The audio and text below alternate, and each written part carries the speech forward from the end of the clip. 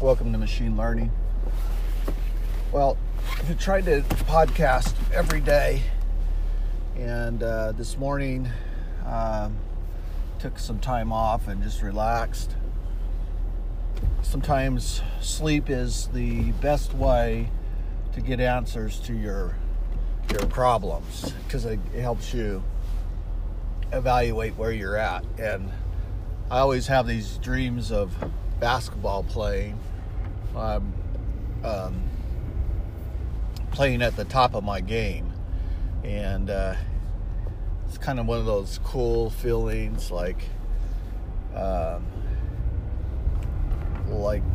just when I remember this one time we were in practice, and I was really good at the three-point shot, and the defenders, I could see, we were going against the defense, and they were working the team was working the defense, and I was on the second team.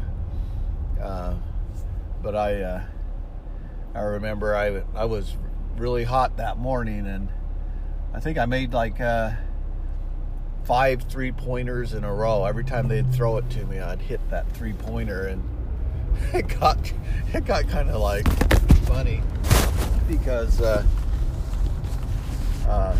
I kept hitting those 3-pointers, and it was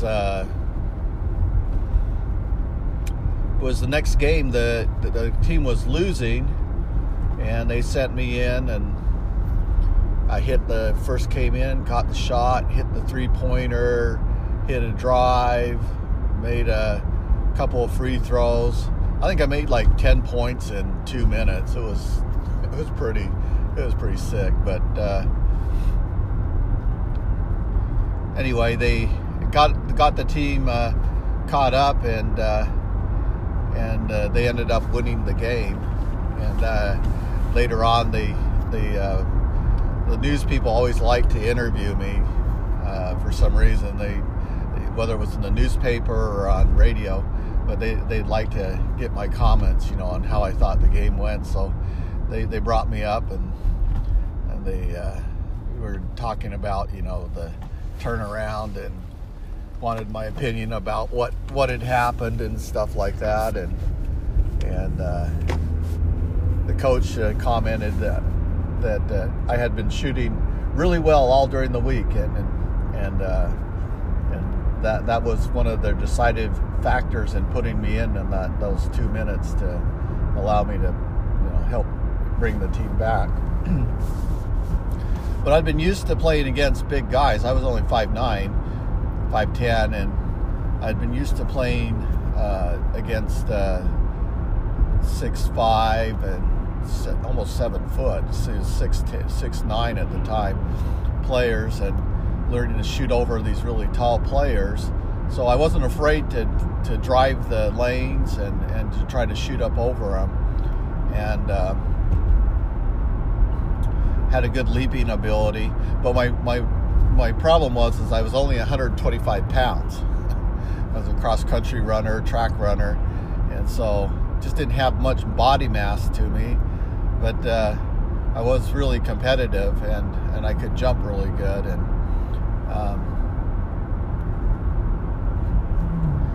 that's when I really realized that basketball was more like football. It wasn't like volleyball or other sports where you had minimal contact.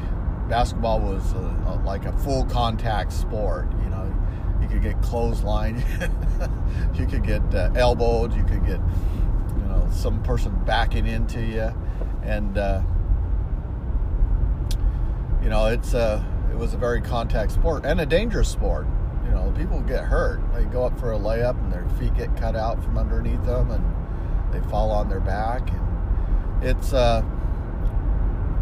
always amazing to me that people don't break ribs or come out with more serious injuries playing basketball.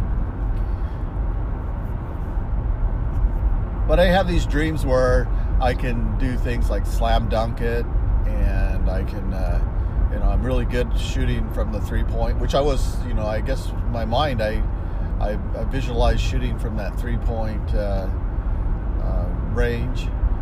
And statistically, if you think about it, if you're a really great 3-point shooting team, you want to shoot the 3-point as much as possible. It changes the game. You speed it up.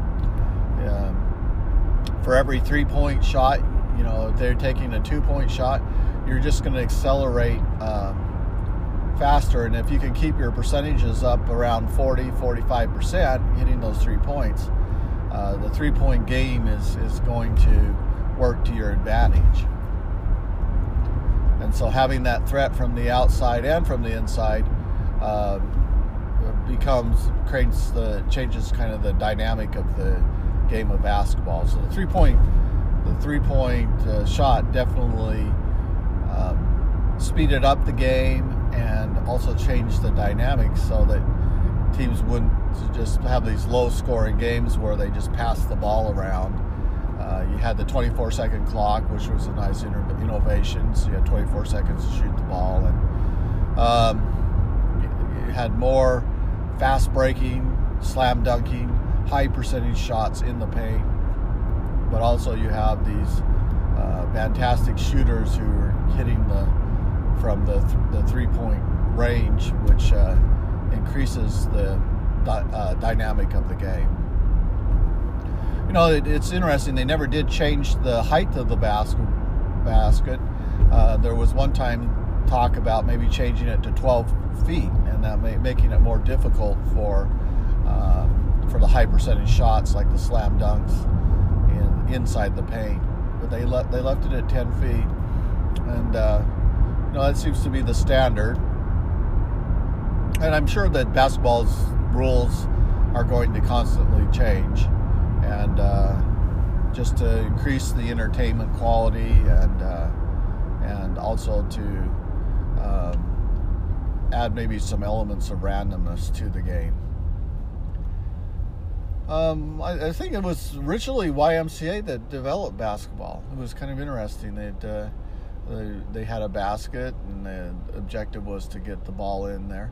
In some of the ancient societies in the Mayans, they would have a whole a stone circle, and then they would have a hard plastic that they would pass around with a foot, and they would be able to hit this hard rubber. They would hit this hard rubber with their hip, and then the objective was to get the ball through the hoop. And so there were spectators that would watch that sport, and they would play it on an open field, and it would be a lot like modern day soccer, with the exception of instead of kicking it out of goal, you're trying to hit the ball into a hoop with your hip. I don't remember the first time I played basketball. I think it was just in grade school, trying to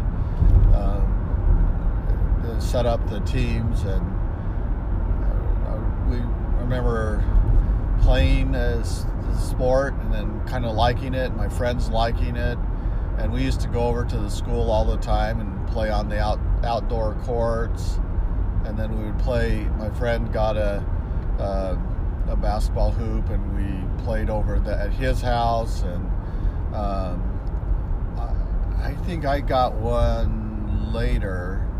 I know I definitely had a board and a hoop, and I put it up in the garage, and we had a kind of a shed, and I used to shoot baskets in there when the tractors weren't in there. And then I got one of these what do you call it?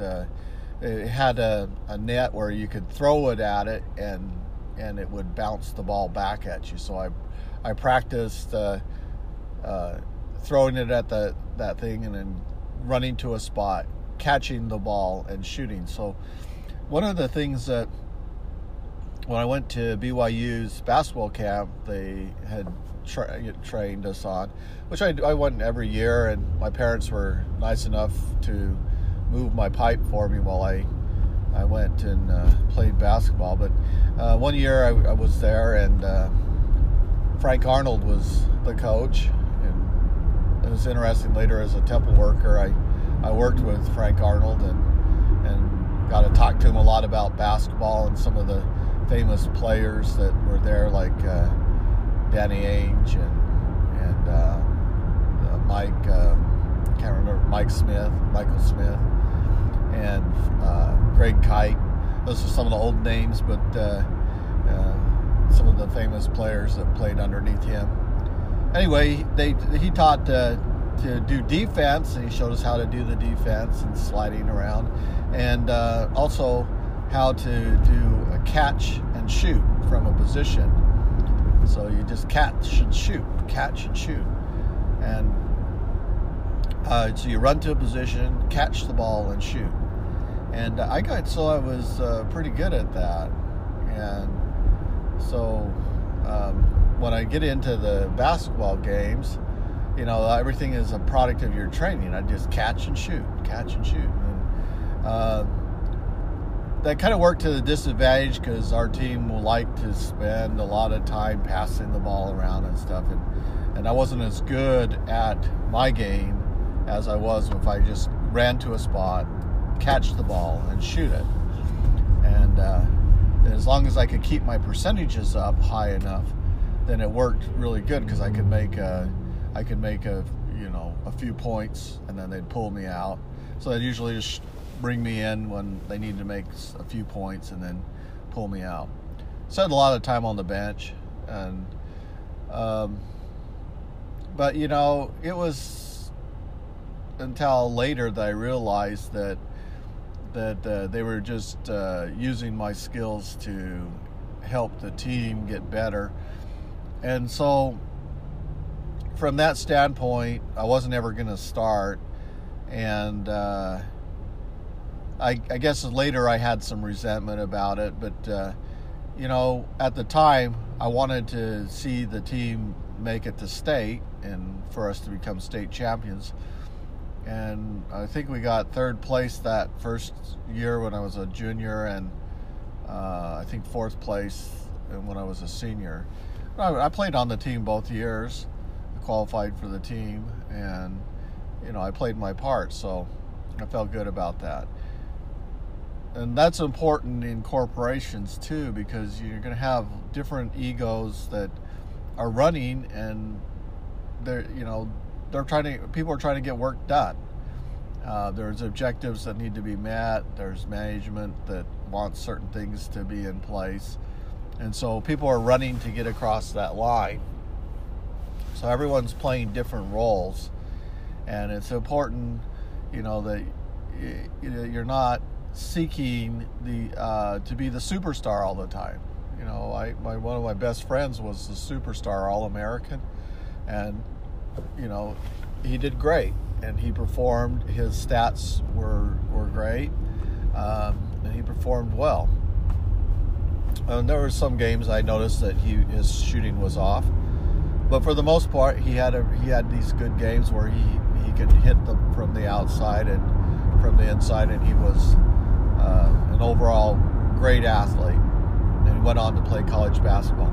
I always hoped to go on to play college basketball and win a scholarship and make the team at college. But after I came home from my mission, I didn't have the same passion as I did for basketball before I went on my mission, and I was more interested in computers, and so hence the study of machines for the last 40 years. But as I look at machines, I kind of agree with my uncle, who is a scientist at Rockwell. He had a PhD, and he said machines are just starting to become useful for people. And that was back in probably the late 90s. I just graduated from college, and I was telling him about some of the computer graphic games that I was working on, and I was working in the beginnings of 3D, and 3D is prevalent now with Unreal Engine and OpenGL and DirectX, Direct3D. You see lots of 3D stuff, but he was saying back then, he goes, computers are just starting to become useful. You're going to see what the computers are going to be capable of in the future. And he's right. I think they are starting to become more useful. They're more compact. They can do more work for us. They help us understand what's going on in the real world. And they're becoming quicker at communicating more information in less time with less interactions. And that's the important thing, is the more interactions you have, the more time is required to transmit information and concepts.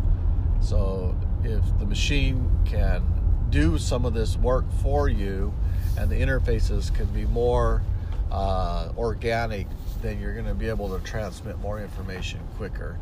And we're starting to see some of that with cubes and Power BI and visualizations and different types of charts that can show us lots of information.